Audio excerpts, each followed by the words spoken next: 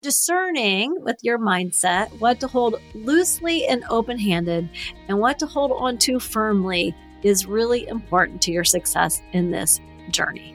Now, I also want you to get comfortable with being uncomfortable. Happy New Year, my friends. Welcome to 2023. If you're listening to this in real time when it goes live at the beginning of January 2023, you might be like me and wondering, how did we get here so quickly? Perhaps you had all of these ideas at the beginning of this school year of everything that your family wanted to accomplish, things that you wanted to check off along the way as you went. And now you're feeling a little bit behind. Now, remember, that's a feeling, and feelings aren't always based on facts. So first, you should stop and check to see whether you actually are behind or not. If you discover that you are, I want to give you hope that it is possible to get where your college-bound family needs to be by the end of this academic school year. We are, after all, only at the halfway point, and there's still plenty of time. If perhaps you're listening to this at a different time of year, I want to encourage you that everything is figure-outable. Some of you might be in we got a hustle phase. Others of you might have ease and flow and a non-rushed journey, but you can get there with intention. And let's talk about how. First of all, you've got to go into this with the right mindset. So mindset's going to be key. So I just mentioned one part of that, which is everything is figure-outable. This is doable, although different paces will vary among our listeners. I want to remind you on this college-bound journey, no matter where you are, that it's important to hold things loosely. Think of it as an open hand and just, putting something in that open hand. Right now, if you can see me, I'm putting an earbud case in my hand. When we have something with an open hand and we're holding it loosely, then we're not clinging to preconceived ideals. We all have them. We all have biases, and we go into any experience we're having with expectations. But I'm going to urge you to keep many of those expectations loose. So if you're thinking about colleges and your student maybe has a target college or an ideal, again, hold that loosely and be open-minded along the way to having good experiences and learning something that may even take you in a different direction, or maybe it won't. I think back to one of my students who I was working with just a year ago. Zach had always wanted to be a civil engineer. Well, he wanted to be an engineer, and then he started to think I want to be a civil engineer. And one of the things that I was encouraging him to do during his second semester of his sophomore year was to have conversations with civil engineers to see if it aligns. And you know what he confessed to me? That he was afraid of having those conversations because what if he learned that what he wanted wasn't a fit? And I had to remind him that that would be a win.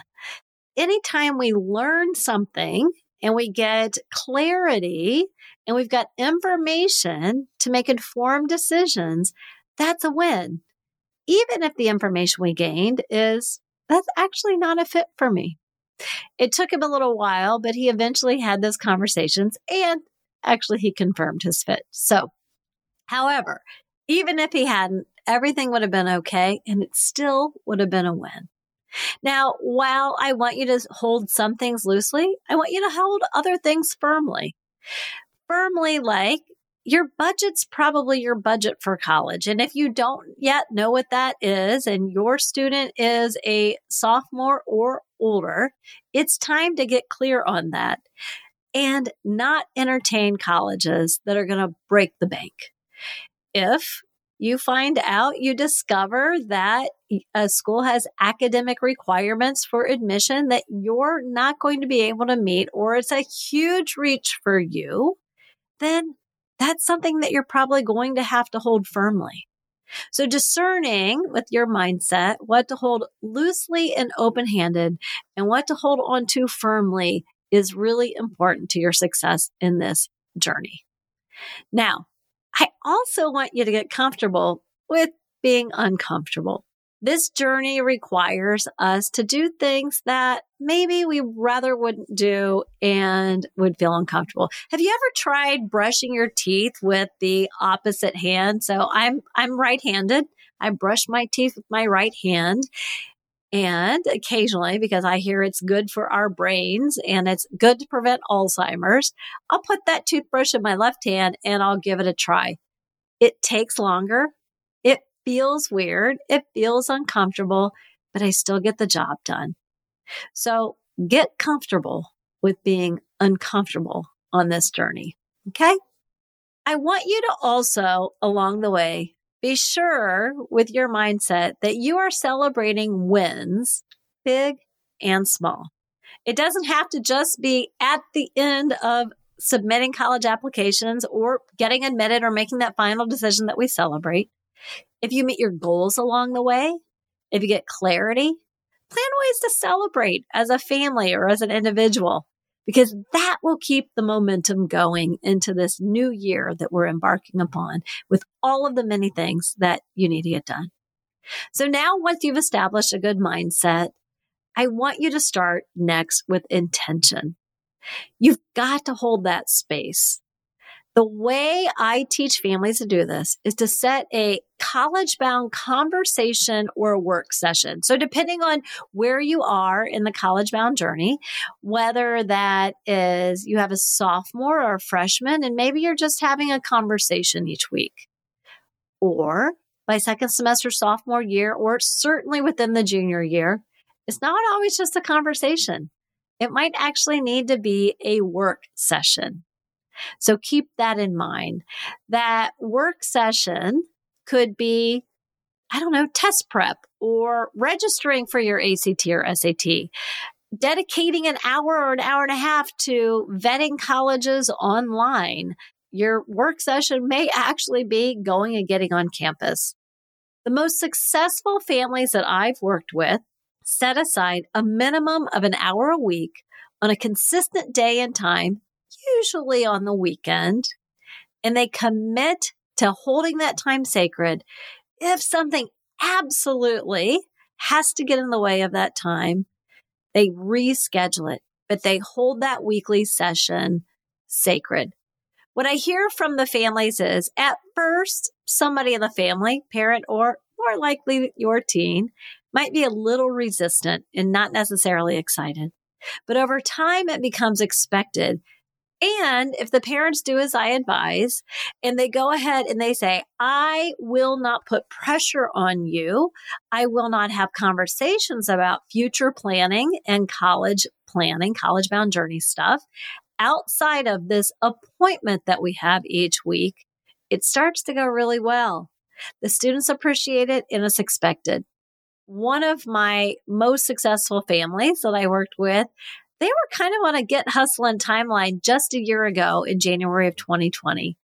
That mom said, I will not interrupt your week with my college-bound conversations unless I ask your permission. I'll tell you more about them in a minute. Now that you've established the right mindset, the right intention, well, now it's about what do you do? What do you actually need to accomplish by the end of this academic year? Or if you're listening to this anytime, what are those benchmarks that you need to hit? What do we do when so that we're not missing important deadlines and we don't get behind, which can lead to being really overwhelmed and kind of feeling like we're in a hole and we can't find our way out? I have a college planning timeline that is free to everybody, and it literally takes you step by step from freshman year all the way past to that graduation, to that summer before students head into college. So I'm going to link to that in the show notes, but get that college planning timeline, download it, print it out, post it somewhere, kind of use it as your checklist. This is going to tell you things that you need to accomplish when it comes to perhaps test prep, testing, vetting colleges, getting clear on your college major, when to visit colleges, when to start applications and essays so that you know what to do when.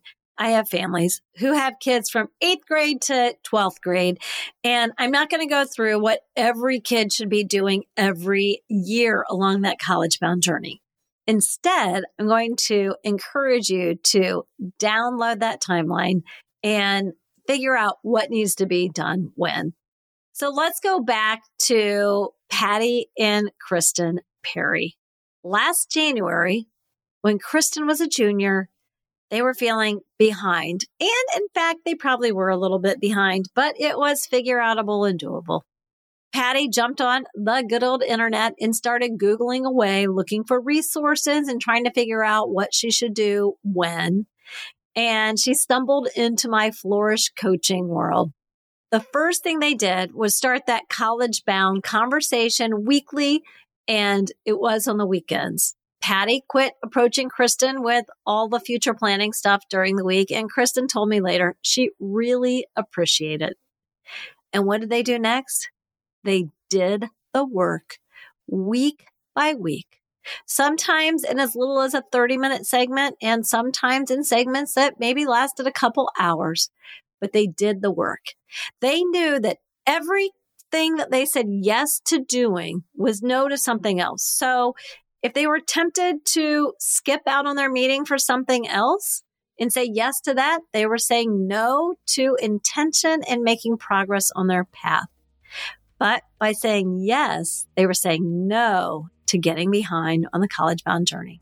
Next up, they embarked on college major identification, which led to then visiting the right colleges that could get Kristen to her dream career that she established. They, at the same time, because some of these things need to happen simultaneously, embarked on test prep and testing, college visits, and when school got out, they were right where they needed to be at the end of the academic year. Kristen then dove right into applications and essays.